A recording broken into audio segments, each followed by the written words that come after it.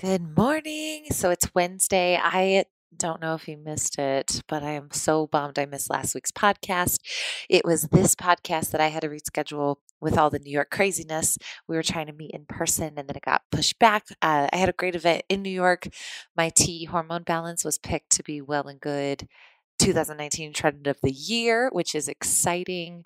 We did an MPAC workout with Reebok and Forbes Women. And it was a whirlwind of fun and amazing, but also made me miss a week of podcasts. So my apologies. If you're new to my podcast, I'm Emily Schramm, Meathead Hippie. I had to explain meathead. So just in case you don't know, meathead as in, yes, I do like well-sourced, sustainable meat. But I also am just a total meathead as in the gym meathead.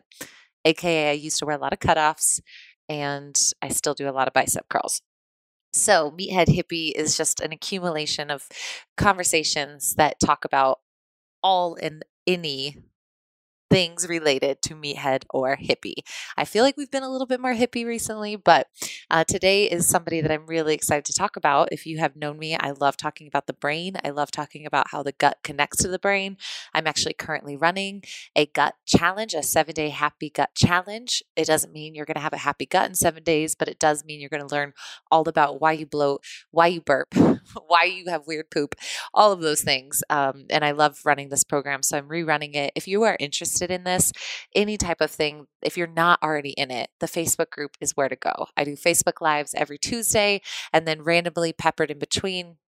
It's where I talk about meathead hippie stuff, but in a smaller scale. So if you don't have a lot of time or if you just hate Facebook and you need a breath of fresh air, these are incredible humans, good humans that are just helping support each other. So it's an incredible tribe. So jump into that and you can learn more about the gut challenge and learn more about the things I'm doing. I think the only thing I wanted to say is since it's Wednesday, on Friday, this Friday at Platform Strength, I'm celebrating. I'm about to turn 30. So I'm doing a Bring a Friend Friday day. So come any of the classes. You just have to sign a waiver or you can reserve your spot through the link in the bio of the Instagram, which is instagram.com/platform strength.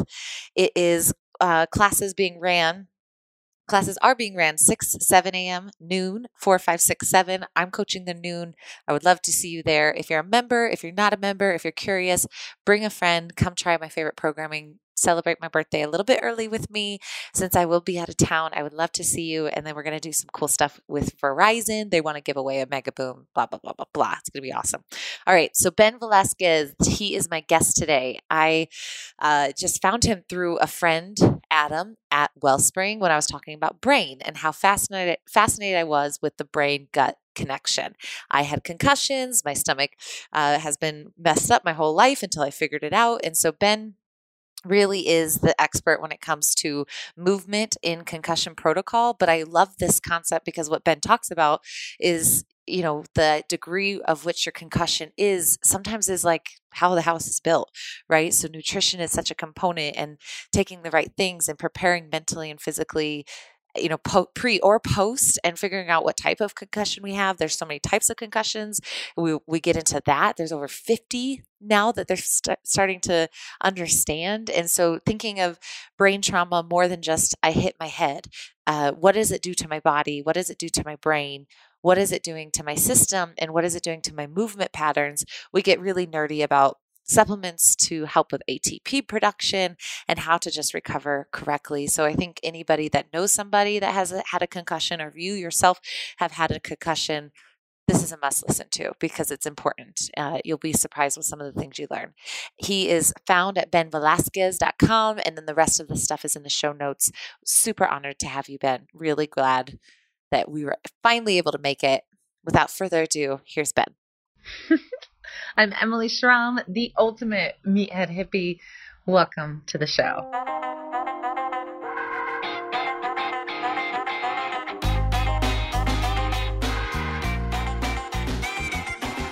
All right, Ben Velasquez, it's been such an honor to be introduced to you and digging down the rabbit hole of the work that you do. I just am so glad that you are on Meathead Hippie today. So thank you for taking the time to talk to me and, of course, all my amazing listeners. Oh, thank you for having me. I'm honored to be on your show. Thank you. Of course. Yeah. So I just, the side story of me and how I got introduced to you very recently, I was at Wellspring and I was talking about concussions and brain trauma and concussion protocol.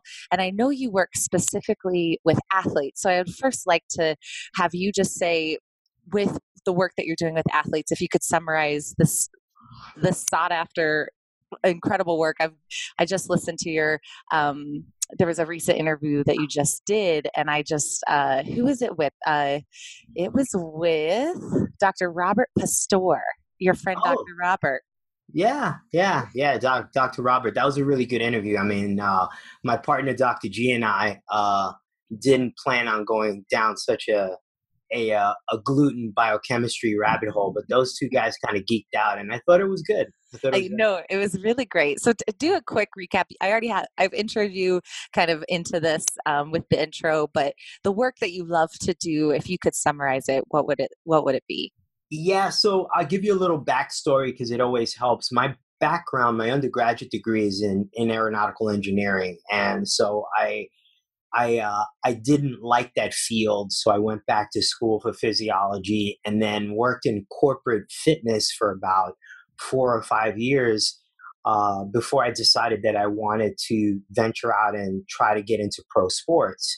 And so I worked. I was able to get into pro sports with a strength and conditioning background that I had, and I broke into the WHL, which was the Western Hockey League, sort of their minor leagues, and I would fly out to Saskatchewan and write programs for a WHL team once a month, and that was a great learning opportunity.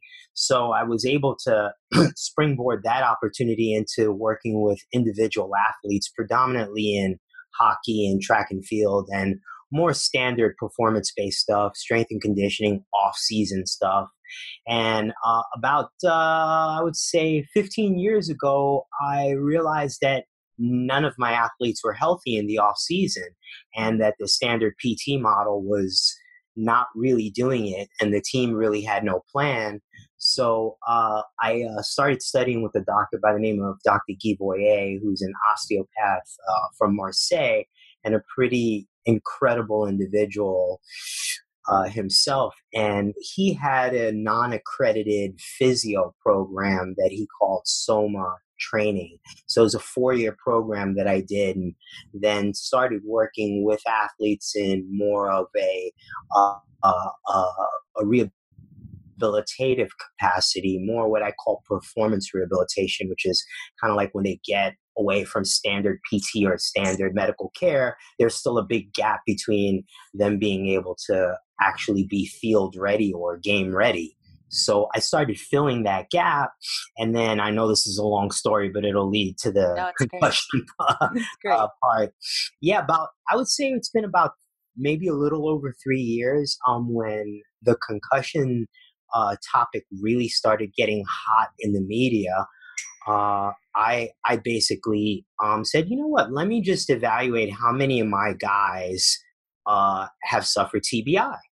And when I started looking at the numbers, they were as high as 80% on the athletes that I was seeing. So I said, I need to figure out more. I need to understand more about this, and I need to understand what my role is in this. Mhm. And so that's when I kind of started really looking at the mechanical role and the role of exercise within TBI, whether it's to mitigate the risk factor or dealing with an athlete that suffered multiple concussions. And that's where we are today. I love it so much because you're the first person I've really heard talk about concussion prevention through this lens because I think it's like, okay, what do we do when somebody does hurt their head? And then the rabbit hole ensues, and who knows, I don't actually even know.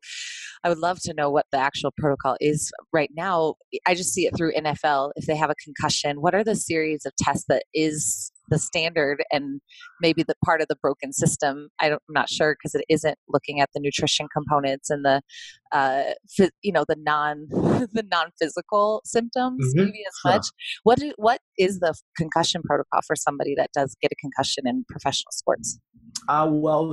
Each professional sport has their own concussion protocol, and that means they all have different ways that they do specific baseline testing when the athlete is quote unquote healthy and hasn't suffered an event. And then there are certain standards of practice in most sports before they actually allow the athlete to get back on the field. And they are getting better. Up until not too long ago, the protocols were very archaic. They were just psychosocial tests like the impact test or the SCAT test, where the athlete has to take a cognitive test and it's a pass or fail type thing. But now they're involving neurologists, and a lot of the teams are doing specific eye exercises. Some are doing imaging, some are doing specific vestibular tests that they do that are dynamic right on the field. So it's getting better and better, I would say. Uh, I'd say that in the last 6 months, it's really improved. Well, that's promising, right? That's Mm-hmm. good. Yeah. Are there blood tests? I know you work with a lot of, you're the part of the mechanical component, and you have a lot of people that you Mm-hmm. work with on the other components that are involved. And so for blood tests or tests that you recommend, and maybe not for athletes specifically, but for somebody that is wanting to learn more about the extremity of their TBI or their concussion, Mm-hmm. what are some tests that you can look at that are tangible? Well, that's a really good question. The way I like to explain it is that every concussion is its own unique little snowflake and unique to that athlete, but it has three components that are undeniably always present. There is some neurological component. That means that, the information that the brain is processing is somehow corrupted, because whether it's the muscles of the eyes or the inner ear or the jaw, or somehow that information is corrupted. Uh, Secondly, there's a mechanical component. Almost always, when an athlete has suffered an event, they'll have a mechanical compensation there, whether it be in the cervical spine or in the thoracic spine or both. But there'll be some compensation there that causes a mechanical dysfunction. And then finally, to your point, there is a biochemical. And there are guys that are a lot smarter than me that this is what they do, that are researching this currently. And what they find is that when there's an event or a concussion, there's a cascade of hormones that exists in the brain. And the resultant, basically, when you look at the blood work, it looks almost like an autoimmune disease. So all of the inflammatory markers that a doctor is looking at will be elevated. Systemic inflammatory markers will be elevated, and if it's allowed to go long term, we're seeing a lot of the same symptoms as autoimmune. So problems with everything from the thyroid to the gut to androgenic hormones like testosterone and so forth. We're seeing issues in that almost identical to someone that is suffering from an autoimmune disease. So basically, the immune system is attacking the individual after a certain amount of time. Yeah. Oh my God. And I'm grateful for understanding, the components as the more this is getting out there of how it's not just like, oh, you hit your head. And I think there's been great work in the last few years. I think what you said is like 3 years ago about the attention coming to it. And I can't even really watch football or MMA because it just makes my head hurt because I just I just get so stressed out about it. Yeah. Do you think that will change? This is a tangent, but do you think that will change the way Well, the sports are? NFL's already changed. The NFL, the big knock on the NFL specifically this season is all these high scoring games and the fact that there is no defense now. And that's part in part due to the rule changes and the fact that, they're going to call a penalty for something that is even remotely questionable now. And so the game is changing, and it has to change because, if you've watched an NFL game on the sideline, it looks like a car accident. And, these players are quickly realizing that for a 3-year career, they're jeopardizing their life, the rest of their life. So there are measures being taken. I would say in many sports. I think what's most misunderstood is the globality of what the concussion is. It's still thought of as an injury that happens above the shoulders, and it doesn't.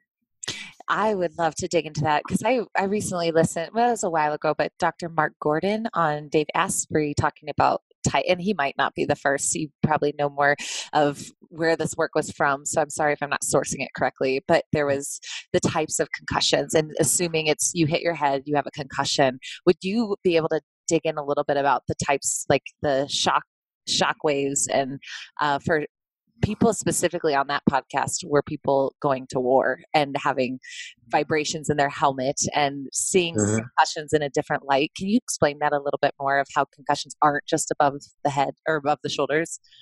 Yeah. So, what your what your what you alluded to was the difference between an impact concussion and an impulse concussion, Mm. and those definitions are changing. In fact, I forget who it was that told me, but at a recent conference in Europe, they came up with 50 or more different types of concussions Wow. by definition. So I think when it comes to the military and what you were referring to, uh, the shock waves that are associated with the armament that they're using now, which has gotten stronger and lighter, um, is an insult to the body in a way that uh, essentially uh, rattles the nervous system, right? So you may not have an actual lesion on the brain like you would with an impact concussion, but you affect the central nervous system in such a way through this shock wave that the symptoms are exactly the same as you would getting an impact. And um, the sad part about that is that because it's not like a broken arm or a leg where you have a cast, a lot of these veterans and these soldiers go misdiagnosed or not diagnosed at all because their symptoms are always put under this huge umbrella of post traumatic stress disorder, PTSD, when in fact there there's a physiological insult that's being dealt with. Hmm. And that's such a harder story to explain, Mm-hmm. if, and also even if you're stubborn or if you also are like, no, I'm fine, I'm tough, I got this, you just have no idea that what's happening, which is why tests that are more accessible are probably the best solution to figure out what it is going on in the biochemical in that plane for you. That's really interesting. So you played hockey. So did you get into this because you had concussions yourself? I'm assuming. No, I didn't play hockey. In fact, I'm terrible on skates. Oh, which was a joke when I was working with the hockey players. Got it. Okay, baseball. I played baseball at a pretty high level, at a collegiate level, and a semi-pro level. But yeah, it always attracted me to the gym, and I always liked the idea of the science involved in exercise. So that was always attractive to me, and it is, when you meet the best guys in the field, it's all math and science, and they're putting together a plan based on information that they gather and where they want that athlete to be. So that was always very exciting, and I'm taking the same approach when dealing with TBI. It's kind of like reverse engineering the injury, or reverse engineering the injury history of the athlete. That's the fun part. I love that too, because that's where you really address the concussion prevention. Because I would love to know about, you briefly mentioned this in the digging that I was doing pre-interview, but I was thinking of, we have an injury and we don't even realize what it's doing to our neurological system. We just kind of see it as this is something that will heal, do the things you can to heal it. I would love to talk about if an injury is there, if it's present, how it plays into our body and our stress levels, and seeing it. My sister has this hip injury, and I tore my hip labrum a couple years ago, and I Hmm. remember it feeling so traumatic and not Hmm. being able to deal with the trauma of it, because it's like, it's a hip injury, it'll heal, it's external, get over it. And I think that's the way we cope with things. But can we talk about how injuries can really lead up to not being able to handle something like a brain injury as well? Yeah, so I think there's one study that's been done so far, and don't quote me on this, but maybe there's more. And the one study says that your 3 to 4 times, I think the number was like 3.7 times more likely to suffer an ACL injury post concussion. So having a concussion, you're 3 to 4 times more likely to suffer an ACL. Well, I am I'm pretty convinced that it goes the other way. So uh you have a perfect example would be, a sport like football, where you would have a sprained ankle or a turf toe, and you cause a mechanical compensation. So, in my opinion, you interfere with your body's ability to accept and communicate force. So, accept, communicate, and dissipate force. Because you have a compensation or an insult somewhere along that kinetic chain. So, you have that ankle injury. So, that ankle injury, if it's not rehabbed 100%, and you're not 100% uh, uh, ready to go on that ankle, then in my opinion, you're creating an environment where you can't dissipate force. And if you can't dissipate force, then you're more likely to get hurt with an impact than someone who doesn't have an ankle injury. Hmm. And when you think about it in those terms, it's like, oh yeah, that's common sense. But no one really looks at it that way. They look at them as completely disassociated. So that's part one. Part two is that it is an axiom in osteopathy and in many manual therapies. They respect the association between the pelvis and the skull, so that in simple terms, your occiput at the back of your skull and your sacrum are like brother and sister. So they move like in synchronicity. And your temporal bone and your ilium, your hip bone, they also move like sister and brother in synchronicity. So if there's a problem at your pelvis because of an ankle injury or a knee injury or a labrum tear, and you're in a contact sport, then you definitely will create a compensation with that sister brother articulation in your skull. Oh, this is so good that you're working on this. So do you prefer seeing people when injury has come and they're more likely to have a concussion, or do you always see people that have a concussion and then now are having injury and trying to like chicken and egg, which one came first? Is that more what you work on, is with healing or preventative, or maybe both? It's both. Yeah, Yeah. I'm still seeing my share of orthopedic injuries coming in because that's just the nature of sport, right? Mm. But uh, unfortunately, when it comes to TBI, myself and the team that I have here in New York, we kind of see cases that have been everywhere else because I'm not an MD or a neurologist, so you don't have the pedigree there, and I understand people want to go see MDs first. I get that, but I do work with MDs, and most of the time it's like, we tried this, we tried that, we tried this, and I went back to play, and now it took less contact for me to get my second or third concussion. And Mm. I never quite felt right, and never felt right. So we take that 3-tier approach. They get their blood work done. I have a couple of excellent manual therapists that work here, and then I take care of the mechanical portion, and we work, little by little to try to get them right.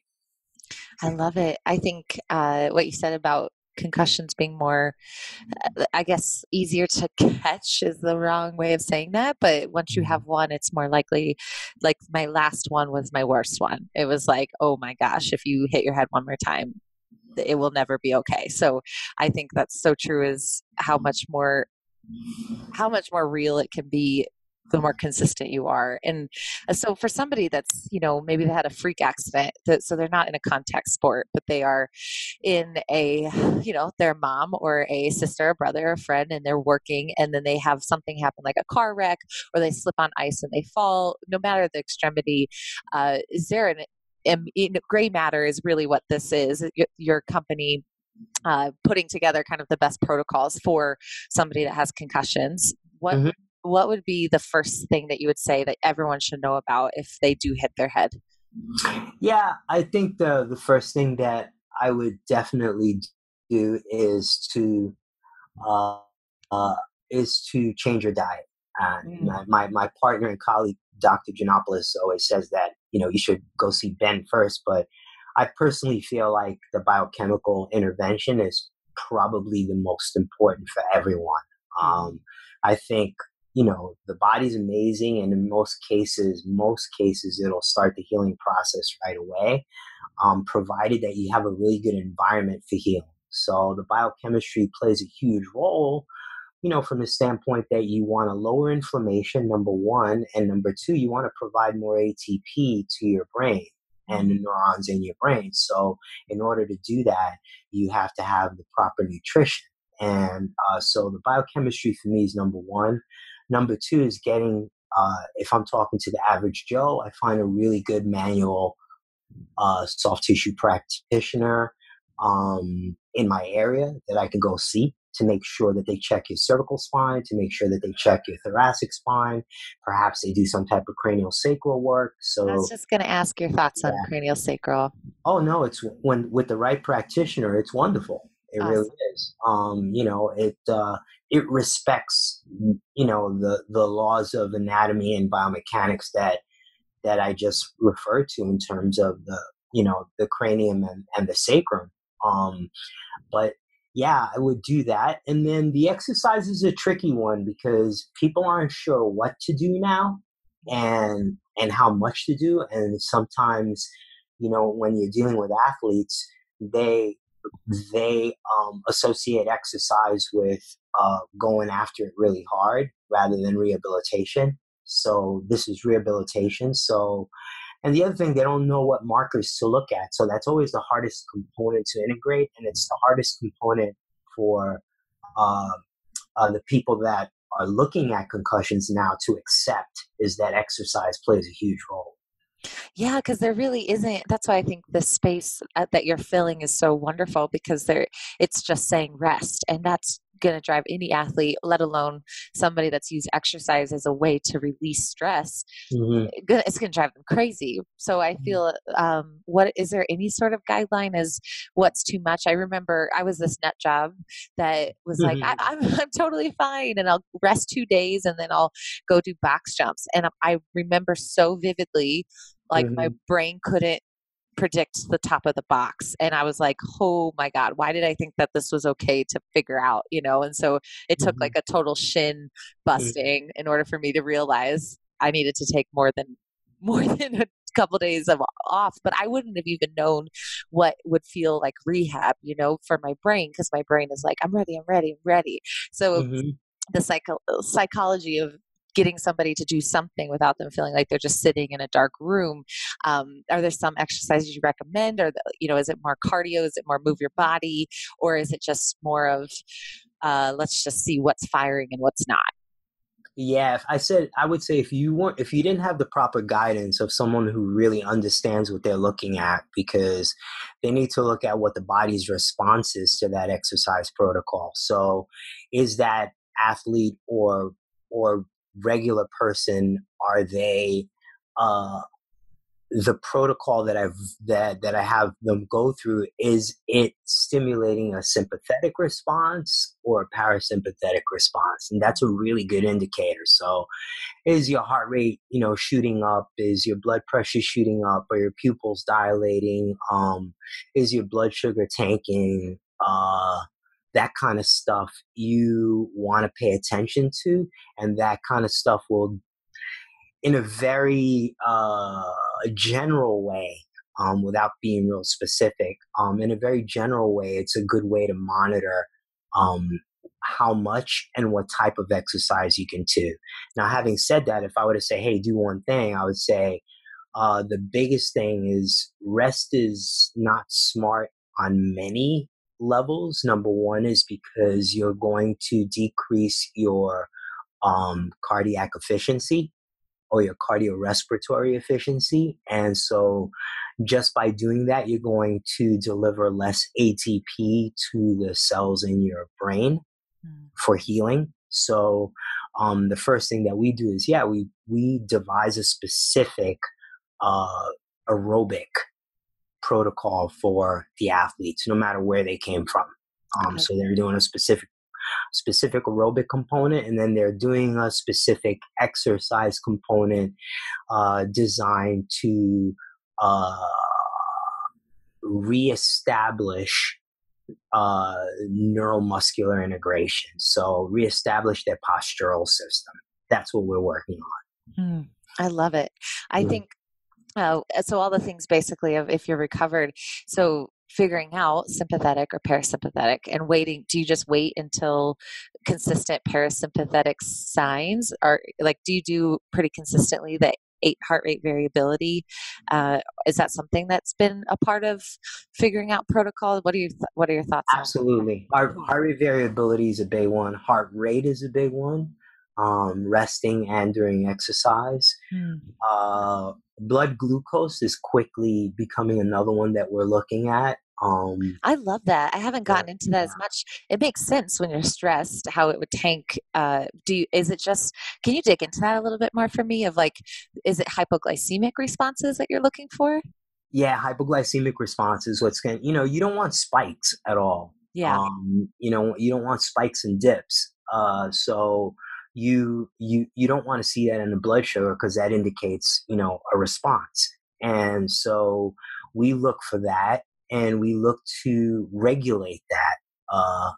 And it's funny because for most of these patients that we're seeing, they've suffered multiple concussions and they're still symptomatic. So we want to write them a protocol that's going to take them right to the point where we increase that threshold, but we don't kick them off the ledge. And so sometimes for some athletes, that may look like 5 minutes 3 times a day of specific exercise. And for other athletes, it may look like a half hour twice a day. It depends on what we're faced with. But yeah, the sympathetic response, we look at heart rate variability, we look at blood sugar, we look at heart rate, we look at oxygen perfusion, and then we do specific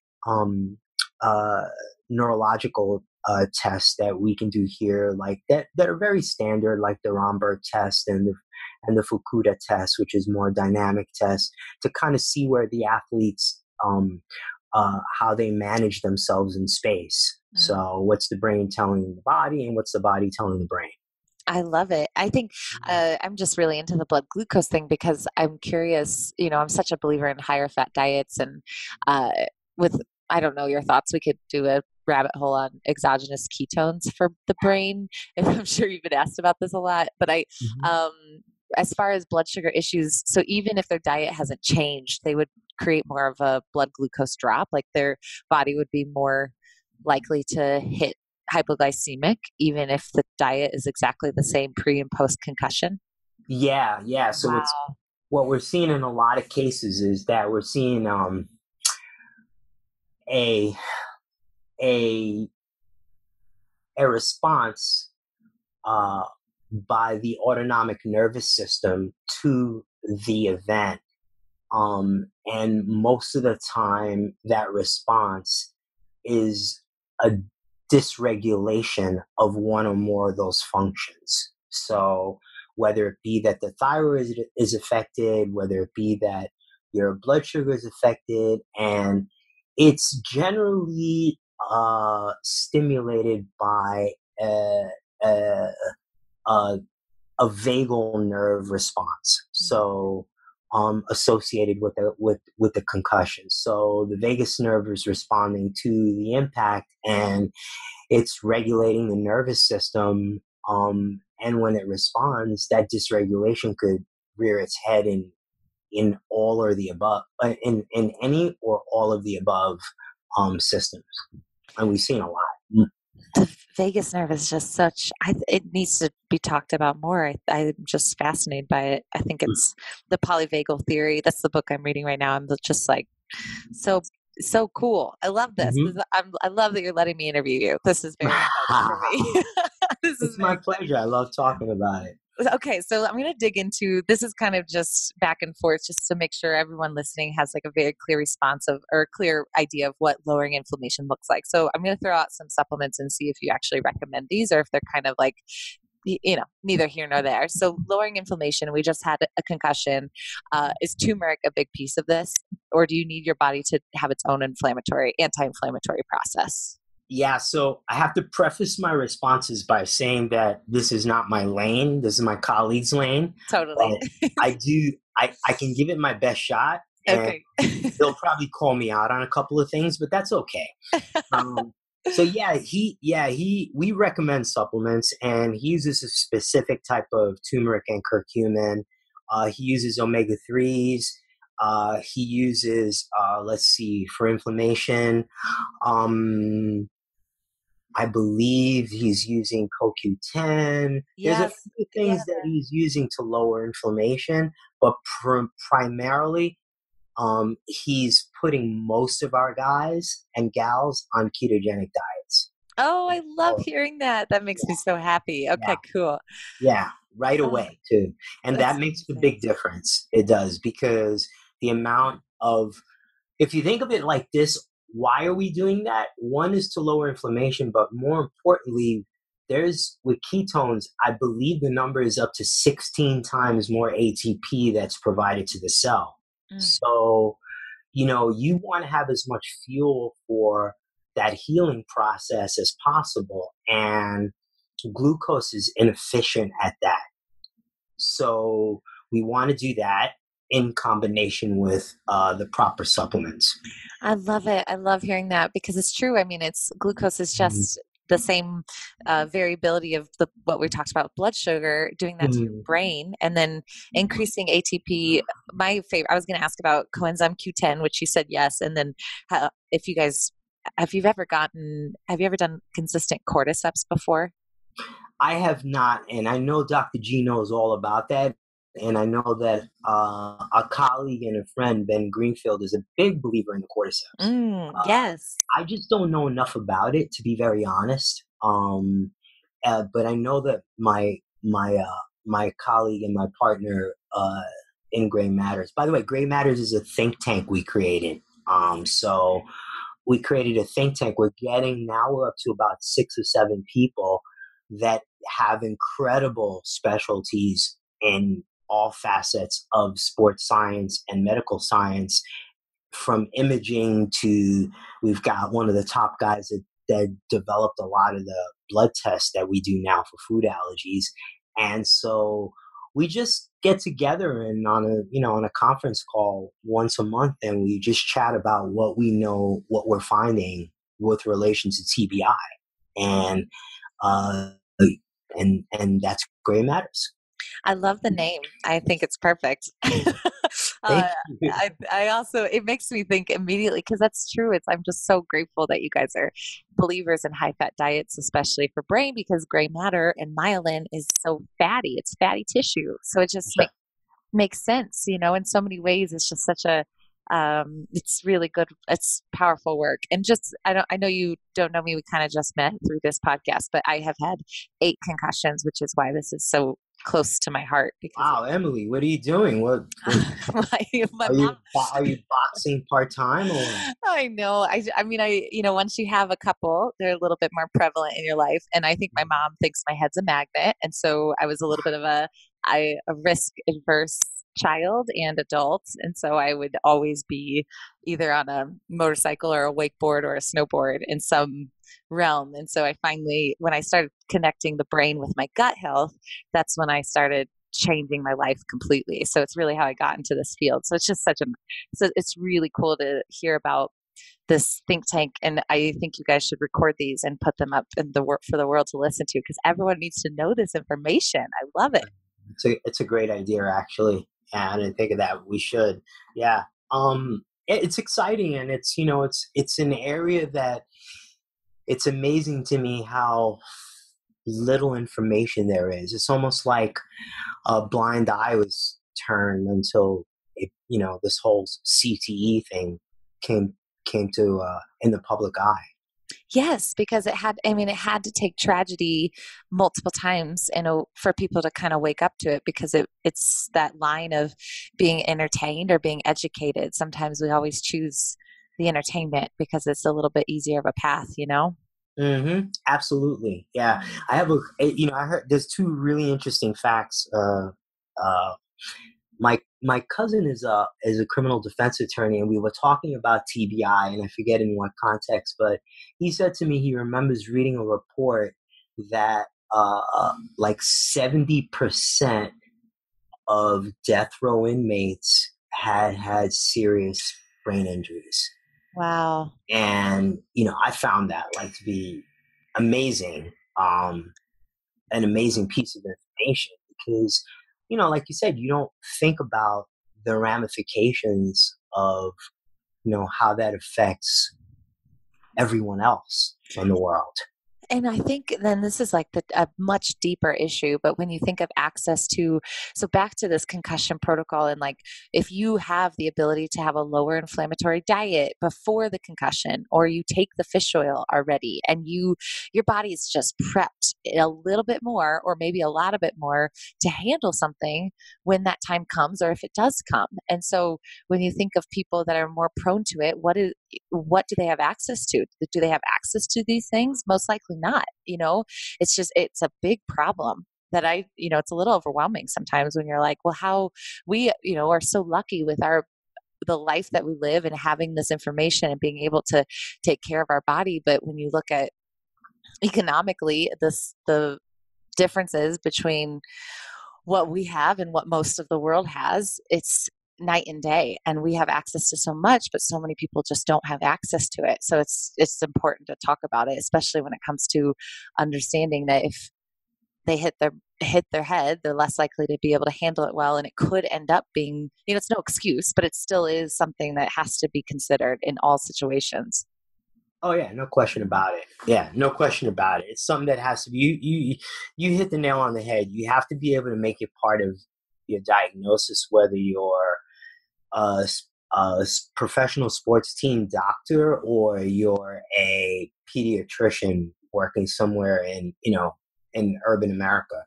You have to understand the impact that and an improperly treated head injury can have on a person short term and long term. You need to really understand I love it. Well, let's pivot a little bit with the time that we have. I want to just ask, this is, the mechanical piece. This is your jam. You've been in this industry for, decades. You are sought after as far as being a trainer, not just for concussion protocol, but you just know this space really well. So speaking of like athletes and making them better athletes, what are some of the things that I think ultimately athletes are like, they made biohacking, they were the original biohackers, I feel. So I would love to know, for somebody that's just trying to improve their performance or be more connected in that brain body sense, whether they had a concussion or not, what are those things that you look at when you have a new athlete that says, I just want to be better? How can I biohack my body? If you could help me, whether it's some of the stuff we already talked about, but just thinking of big picture, making somebody perform in a better way, what would that answer be? Wow, that's a great question. I think that if someone asked me for advice, I would say that as an athlete, to be a better athlete now, I would pay attention to biomarkers with specifically heart rate variability. Mm.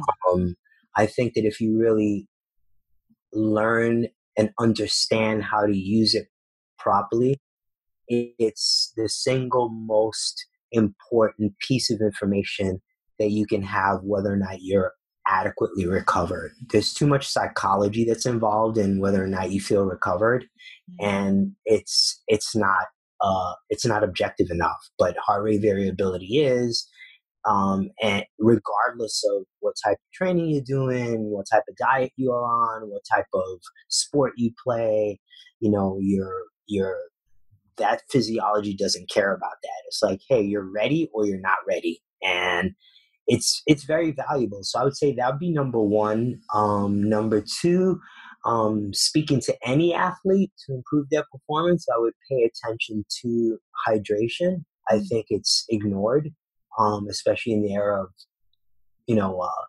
all kinds of protein powders and sports drinks. I think just hydration with water is super important and very misunderstood when it comes to performance. And number three would be mobility in terms of recovery, and also just as the athlete gets older and participates in his or her sport, you know, sport is sport, sport's not health. So most of the time I see these guys end their career short because of injuries that could have been avoided if they paid more attention to mobility Mm. and not getting rigid. Because I think that's probably the single most important recovery factor that you should look at. Yeah, moving, and I'm going to work backwards because those are excellent answers. I love that. So, being supple, I'm stealing that from Kelly Starrett. But Yes. do you have your favorite mobility tools that you use outside of, I guess, foam roller? I actually just got this new vibrating foam roller, which is very. I've seen it, but I'm like, okay, we're getting, it's less effort. I feel like on my part. Of course, they made it vibrating. Then the next one that's gonna come out is gonna have music and Yep. like, yeah, yeah, I do have my favorite, and I'm biased in a way because I really know the power, and this is an entirely separate podcast. But that same osteopath that I referred to developed a system called Eldoa, which is an acronym, and Eldoa is a system that he developed in the 70s as part of his thesis in osteopathic school. To combat the big problem that was lower back pain in Europe at the time. That was pretty much a global issue, right? Still is. So it's a system of postures that he developed that put myofascial tension with specific biomechanical positions of the upper and lower limb that decoapt the spine and the pelvis and the shoulder girdle at particular portions. And for me, it's the single most important tool that I use now with all my athletes, regardless of what they come in for. I love that. So that was Dr. Guy Voyer, correct? Correct. Yeah. Okay. Yeah. So I will go down that rabbit hole. Yeah, Thank you. yeah, definitely look that up because Okay. that's a game changer. In the words of many of my athletes, it really is. And it's kind of just now hitting the scene a little bit, but it's looked at from the outside like it's some kind of cool stretching, and it's not. It's like legitimately a neuromuscular exercise. Is it similar in any way to fascial stretching therapy?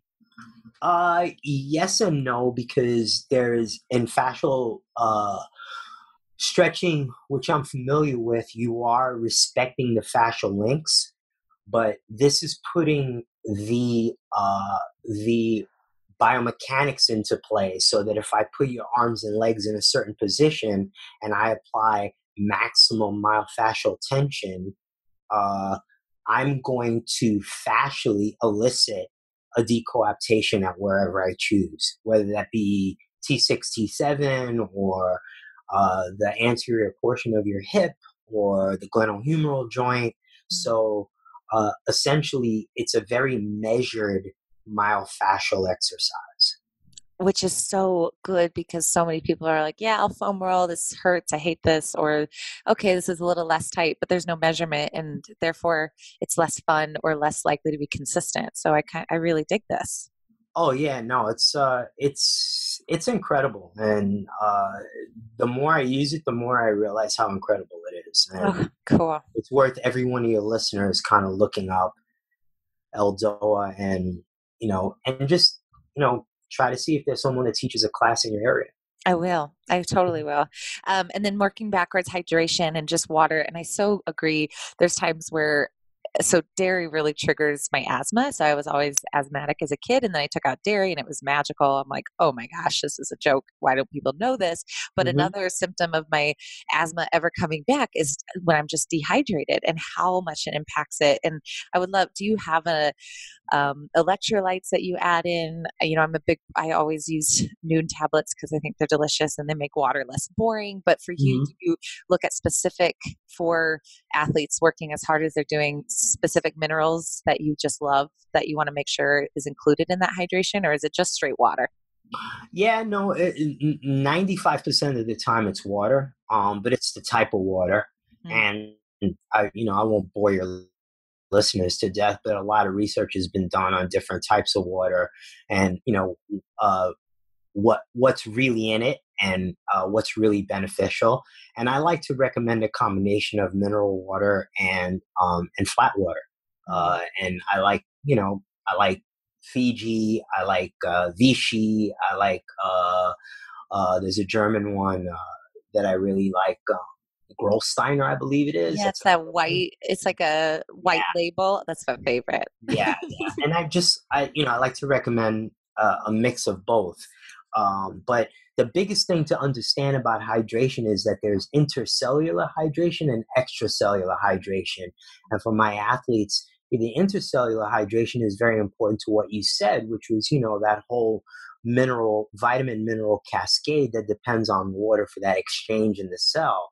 That's important. But then there's extracellular hydration, which is really the hydration that you're talking about in the fascia, and all the connective tissues. So, is very simple. Do you want your tissue to be like a sponge that you left on the windowsill in the sun, or do you want it to be, moist and pliable and supple? Because that's a big factor in your athletic performance. Yes. Oh, I love it because we have I just opened a gym in Denver and we have a InBody 570 which measures. I don't know how accurate that is. Do you know anything about that test? I don't, but I'm curious to learn more about it, because that's one thing that I've never seen a really good tool to measure hydration, and I know that they exist out there, but I'm interested in that. Yeah, so look up InBody and I in body and obviously the higher number the more complicated it gets, but the 570 for sure has that measurement. Is there a ratio I'm looking for when it comes to intracellular extracellular hydration, or is it just, are there numbers that you want to aim for, or is it just making sure that both exist? No, I maybe there is a number that exists, but I don't know it. Cool. I won't pretend to know it. The What we recommend, the numbers are, I believe it's 1.4 to 1.8 ounces per pound of body weight. And it Mm. varies if you're a male or a female. So, an average male, you want to take in about 2 liters a day. And the more athletic you are, and the more you sweat, and the climate that you're in, then you have to kind of change those guidelines. But yeah, I kind of just tell them minimum 2 liters if they're my athletes. I love it. That's Mhm. great. And then my last question, working backwards again, do you have a heart rate variability device that you feel is accurate or that you really like? That's something I'm digging into and trying to find. I found one that like Yeah. goes on my mattress. I found one that goes on my wrist. I just don't know if I trust the wrist one. So I would love to know your Yeah. opinion on that. So I've used a couple of wrist ones, and the reason that I don't use the wrist ones, and there are some good ones, is because I hate the way it looks. I hate having that same band on all the time. Yeah. So, um, I actually am speaking to this company about making a couple of changes, but they're the best one that I found. And the heart rate variability is dead on. And that's a Finnish company by the name of Ura, Oura. And you can look up Ura Ring. I love it because it's Yeah. a ring and it stays charged for a couple of weeks. Uh, it's I didn't look into the dirty electricity, but Ben Greenfield told me it's the one with the least amount, and I trust him. The Um, EMFs. Yeah. Okay. yeah, so yeah, Ura, I really love it. The changes they've made to their platform are outstanding. And for example, like last night, I looked at my sleep score, and I like my wife and I look at our sleep scores, and we joke around because it's like a little competition, right? Mm. And so my sleep score was 90, which has never been 90, right? Because I have a 1.5 year old, so I'm gonna That's good. get like a 60. And so I looked at it and I was like pumped. Oh man, I got a 90. That's great. But then I looked at my readiness, which is based heavily on my heart rate and heart rate variability, and it was just a little under 70. And you go through how they came to that readiness score, and you realize, oh, wait a minute, my body temperature was elevated, my heart rate was a little bit low at this point, and it was a little bit elevated at this point in my sleep. And oh, that's where they come up with this number. And you know what? You don't feel as great as you thought you should feel based on your sleep. I So, love that. yeah, Yes. so it's very, very good. And, you know, again, another example, maybe you have, I don't know about your listeners, but I'll have a cocktail or two. And then you say, oh, I slept really well. And you look at the sleep score and it's, man, I slept 7 hours, but the quality was really compromised because I drank alcohol. Your liver said no. Yeah, it's crazy, but it's very, very Uh, accurate. okay, It's so that's the Aura ring. yes, that's the Aura Ring. Okay, Correct. awesome. I have seen that. So I at PaleoFX, I think is when they made their debut, maybe a couple years ago when I was there. And so I have heard of it. So I just will dig in a little bit more. I love hearing good feedback because I'm with you on the wrist thing. I don't want something on my wrist unless it's a Malabi that I can, I don't know, be happy with. I love it. Okay, well, this has been again. Ben, I'm just so grateful for your time and your knowledge. My pleasure. I ask all my guests this because meathead as far as just lifting weights and being the best, but also hippie because we are just a bunch of hippies that are figuring out our own journey. I ask them, what is your spirit animal if you know your spirit animal? I'm sorry I didn't That's a prep you for good question. Wow, talk about being blindsided. this. What is my spirit animal? I would say that it's probably a shark. Ooh, Yeah, because yes. I can't, I'm always moving. I always have a I'm a lifelong learner. I want to continue to learn no matter what and get better at what I do and learn about everything. And I recently took up free diving because I love the ocean and I wanted to learn something new that was challenging. So Oh my I think gosh. Like moving all the time. Uh huh. you hold your breath for like how long do you hold your breath? This Oh, is that was so horrible, Emily. I'm telling you right now, I felt like such a little baby when we were learning the apnea breathing because I thought I was pretty good and I only like lasted like 92 seconds the first time, but it's completely psychological. You have to be able to. It's a meditative state. It's meditation in motion. You're taking a deep breath, and you're learning that when you get high in carbon dioxide, and I hope I'm not totally slaughtering this explanation, but when your carbon dioxide is really high, that's what it is. It isn't a lack of oxygen, that you still have air and you're okay, and you can hold your breath a lot longer than your brain or your limbic system is telling you to, like, hey, race to the surface. You got to get some air. So yeah, I would call it's meditative movement. wow, because so just so you know, I've done a few kind of like Survivor, they're called challenges where you Mhm. have to do all these crazy things and you try to beat people. And the one fear that I have is like, I'll do anything. I'll be 80 feet above. I'll jump off of anything. I'll like lots of concussions here. I can handle it all. But the one thing that terrifies me is being underwater and holding breath. Like that is crazy. So have you gotten better at it? Do you just work through it? Yeah, you get better. You know what? You train for it and you get better Wow. at it. And when the second time that I did it, I was significantly better because I was more relaxed and I wasn't testing. Like when I got the certification, I was testing. So you had to go down to 66 feet, which is uh, just the thought of that. And when you see they tie a kettlebell to a buoy and a rope and it's measured off and you do practice dives at 15, then you do you do 10 meters, then you do 15 meters, then you finally get down to like 20 meters, right? And so it's daunting when you look at it that way, but after you go back, you realize, you know what, I'm okay. Like the typical dive takes you, whatever, a little bit over a minute. And I know I can hold my breath for 2 minutes now. So I'm okay. So you relax. Wow, that is so cool. Where do you do this in New York? Is this a thing in New York? Not in New York unless you're freaking crazy. Uh, Yeah, you're not doing it in New York. I mean, some people do it. They do dry suits and all that. No, I learned in in North Palm Beach, and I've been there and in Puerto Rico. So it's all warm weather stuff. I have no desire to suffer.